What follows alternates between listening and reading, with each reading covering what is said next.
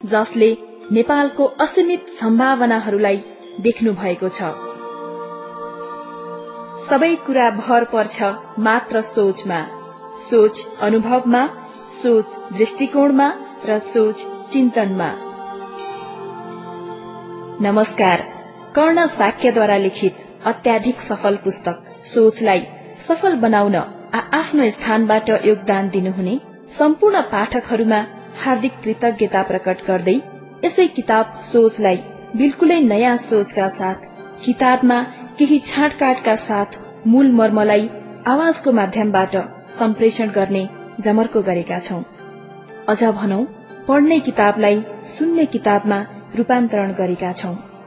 किताब पढिसक्नुभएका, पढ्दै गर्नुभएका, पढ्ने मनस्थिति बनाउँदै रहनुभएका र पढ्ने इच्छा हुँदाहुँदै पनि विविध कारणवश पढ्न नपाउनुभएका, साथै किताब पढ्न नसक्नुहुने, पढ्न बानी नभएका र ग्रामीण भेगका निरक्षर पाठकहरूका लागि आशा छ यो आवाजको किताब उपयोगी हुनेछ। पूर्ण पुस्तक पाठ गर्न नसकी छाँटकाट गर्दा यस किताबको मूल भावमा न्याय गर्ने हाम्रो प्रयास कहीं कतै चुक्न पुगेमा आदरणीय श्रोताहरूमा क्षमा चाहन्छौं।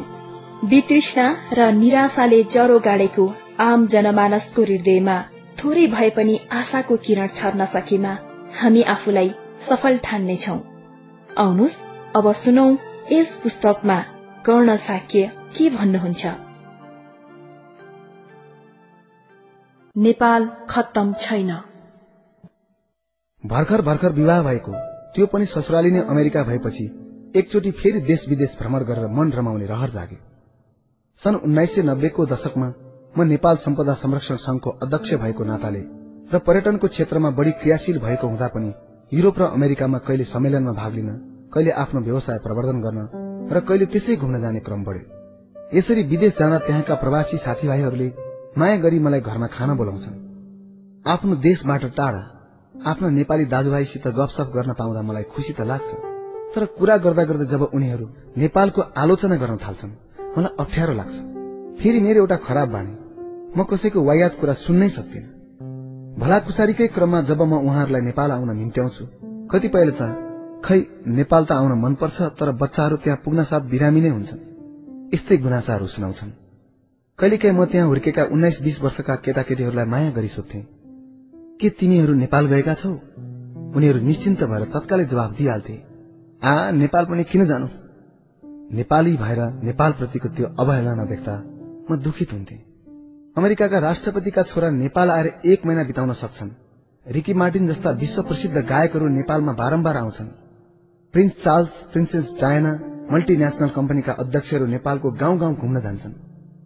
उनीहरू चाहिँ कहिल्यै बिरामी भएनन्, उनीहरूको पेट पनि गडबड भएन। तर ती प्रवासी नेपालीका सन्तानहरू नेपाल आउन किन डराए होलान्?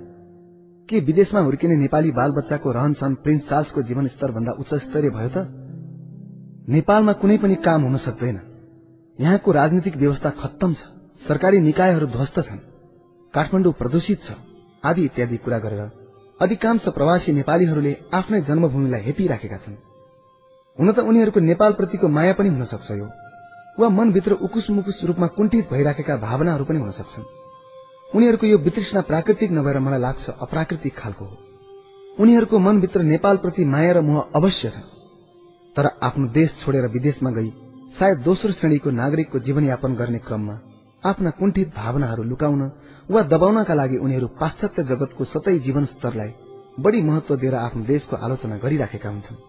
मलाई लाग्छ विदेशमा बस्ने प्रवासीहरूको नेपालप्रतिको चाहिने नचाहिने आलोचनालाई मनोवैज्ञानिक दृष्टिले हेर्यो भने त्यसभित्र अन्तर्निहित कुरा सजिलैसँग बुझ्न सकिन्छ। विदेशमा नेपालीहरू 20औं वर्षदेखि पसिना चुहाएर मेहनतका साथ काम गरिराखेका छन्। सारा शिक्षाको भार नेपाललाई बोकाएर फल दिने बेलामा विदेशमा गई अरूहरूको अर्थतन्त्रलाई टेवा र सहयोग दिइराखेका छन्। यद्यपि उनीहरूले त्यो विदेशी समाजमा जति इज्जत पाउनुपर्ने हो त्यति पाइरहेका छैनन्। मलाई लाग्छ विदेशमा बस्ने अधिकांश प्रवासी नेपालीहरूले जति नै मेहनत गरे पनि उनीहरू ती मुलुकको सामान्य मध्यमवर्गीय परिवार भन्दा माथि पुग्न सकेका छैनन्। यो अवश्य हो, नेपाल र विकसित मुलुकहरूको सामाजिक स्तरमा आकाश र जमिनको फरक छ। सायद त्यही कारणले होला विदेशमा सानोतिनो काम गरिराख्नेहरूले पनि नेपालमा अनेक कैफियत खोटहरू देख्ने गरेको। विदेशमा गएर स्वदेशको दाल भातको सट्टा ब्रेकफास्ट, लन्च, डिनर खाई एउटा गाडी किन्न साथ आफ्नो जीवन स्तरमा आमूल परिवर्तन देख्नेहरूले नेपालका सम्पन्न र विपन्न बीचको खाडल तुरुन्तै देख्छन्। तर उनीहरूलाई के थाहा हुँदैन भने हुने नहुने बीचको खाडल नेपालमा मात्र होइन, त्यहाँ झन गहिरो छ। कुनै पनि समाजमा सानो मानिस भएर काम गर्न गाह्रो हुँदैन। सानो भएर बाँच्दा अप्ठ्यारा र आलोचनाहरू आउँदैनन्। दिनभर काम गर्यो, कमाइ अनुसारको खायो, बस। न उनीहरूलाई कसैले ठग्ने डर, न लुट्ने, न दुःख दिने डर नै हुन्छ। तर जब कुनै व्यक्ति समाजको सामान्य स्तरभन्दा माथि उक्लिन्छ अनि उसलाई सबैले हेरिराखेका हुन्छन्, चाहे जुनसुकै मुलुकमा किन नहोस्, अमेरिकामा होस् वा इंग्ल्याण्डमा, अस्ट्रेलियामा होस् वा रसियामा नै किन नहोस्, कुनै व्यक्ति त्यो देशको औसत आर्थिक र सामाजिक स्तरभन्दा माथि उक्लिन साथ सबैको नजर उसमा परिहाल्छ अनि उसले अनेक झमेलाहरू झेल्नु पर्ने हुन्छ। कुन देशमा कति भ्रष्टाचार हुन्छ, व्यापार र राजनीति बीचको गठबन्धन कति हुन्छ, कोसित कतिको सम्बन्ध चाहिन्छ, ठूला ठूला काम गर्न कति गाह्रो हुन्छ, कसलाई खुसी पार्नु पर्दो रहेछ, आयकरवालाले कति सताउँदा रहेछन्, यी सब कुरा त्यसबेला थाहा हुन्छ जब ऊ त्यो समाजको प्रतिष्ठित व्यक्ति हुन्छ, यानी त्यो समाजको गण्यमान्य। विपन्न समाजमा सम्पन्न भएर बाँच्न जति गाह्रो हुन्छ त्यति नै गाह्रो हुन्छ विकसित मुलुकको ठूलो मानिस भएर बाँच्न पनि। तल्लो वा मध्यम स्तरको सामाजिक जीवनयापन गरेर उच्च स्तरीय जीवनशैलीको अदृश्य वास्तविकतालाई आत्मसात गर्न सकिँदैन। नेपालका फुटपाथमा क्युरियो बेच्ने र सानातिना खुद्रा व्यापार गरी हिँड्ने साधारण मानिसहरूलाई यहाँ पनि त के झन्झट छ र। दिनभरि आफ्नो क्षमता अनुसार कमाउँछन्, खान्छन् र रमाउँछन्। न उनीहरूलाई लाइसेन्स लिने धन्दा, न नवीकरण गराउने धन्दा, न भन्सारको झन्झट, न त ट्याक्स तिर्ने नै समस्या। के उनीहरूको जिन्दगी नेपालमा सलल्ल बगिरहेको छैन र? मलाई लाग्छ अहिले विकसित मुलुकमा काम गरिराखेका जति पनि प्रवासी नेपालीहरू छन्, अधिकांशले त्यो देशको औसत जीवनस्तर भन्दा माथि पुगेर काम नगरिराखेको हुँदा त्यहाँको सम्पन्न समाजको अदृश्य कठिनाई र झन्झटहरू अनुभव नै गर्न सकेका छैनन्। भौतिक रूपले नेपाल जतिसुकै गरीब भए पनि स्वाभिमानी नेपालीका निमित्त त यो देश स्वर्ग नै हो। यो गहिराई बुझ्न र जान्न यो देशको सापेक्षिक फाइदाका आधारमा अध्ययन गर्नुपर्छ। केही वर्ष पहिले आमा बाबुको श्राद्ध गर्न म र मेरो परिवारका सदस्यहरू भारततर्फ गएका थियौं। सबभन्दा पहिले हामी काठमाडौँबाट बनारस गयौं हवाईजहाजबाट। एयरपोर्ट पुग्न साथ अध्यागमन कार्यालयले हाम्रो परिवारका सबै सदस्यहरूको पासपोर्ट माग्यो। मैले भने नेपालीलाई भारत आउँदा राहदानी चाहिँदैन, तर अध्यागमनको कर्मचारीले मलाई साह्रै किचित गर्यो र पछि बिस्तारै मेरो कानमा आएर खुसुक्क भन्यो, अरे भैया 500 रुपियाँ चाय के लिए दीजिए न। मैले घुस दिन मानिन। तब उनीहरूले हामीलाई 1 घण्टासम्म एयरपोर्टमा कुराइराखे। सबै पर्यटकहरू गएपछि मात्र हाम्रो नागरिकता प्रमाणपत्र हेरेर बाहिर पठाइयो।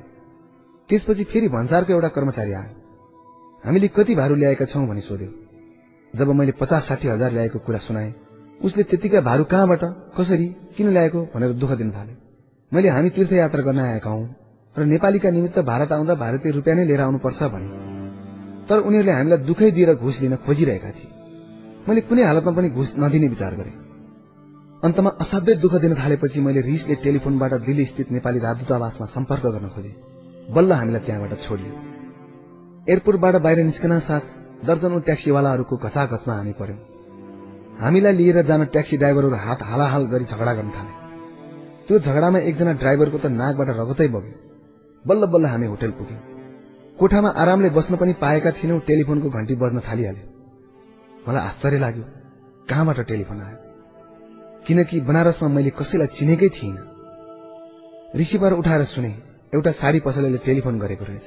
ऊ भन्दै थियो, साहब भाभी के लिए साड़ी खरीदना हो तो हमारे यहाँ अच्छा और सस्ता साड़ी मिलेगा। एकछिनपछि फेरि टेलिफोनको घण्टी बज्यो। त्यो फोन ट्राभल एजेन्सीको रहेछ। उसको एजेन्सीबाट गाडी भाडामा लिन अनुरोध गर्दै थियो। वास्तवमा होटलको रिसेप्सनिस्टले हामीलाई मोटो बोका भन्ठानेर कमिसन खाने लोभमा विभिन्न ट्राभल एजेन्सी र साडी पसलेहरूलाई मेरो कोठाको नम्बर दिएको रहेछ। यो कुरा थाहा पाएर मैले होटलको रिसेप्सनमा बस्ने कर्मचारीलाई टेलिफोन गरेर फेरि अर्को फोन आयो भने हामी अर्कै होटलमा बस्न जान्छौँ है भनी चेतावनी दिए। भोलिपल्ट बिहान सबेर नुहाई धुवाई गरेर गंगाको घाटमा श्राद्ध गर्न जान हामी सबै होटलको लबीमा आयौं। ल त्यहाँ त 2 जना पण्डाहरू जनेर धोती लगाएर निधारमा श्रीकण्ठको टीका लगाएर हामीलाई पर्खिराखेका पो रहेछन्। ती पण्डाहरूको आफ्नै घाट रहेछन् र हामीलाई आफ्नो फन्दामा पार्न खोजिरहेका रहेछन्। त्यो सरको त्यो चरित्र देखेर मलाई आश्चर्य लाग्यो। मन्दिर पुग्दा कमिसन खाने लोभले पण्डाहरूले फलफूल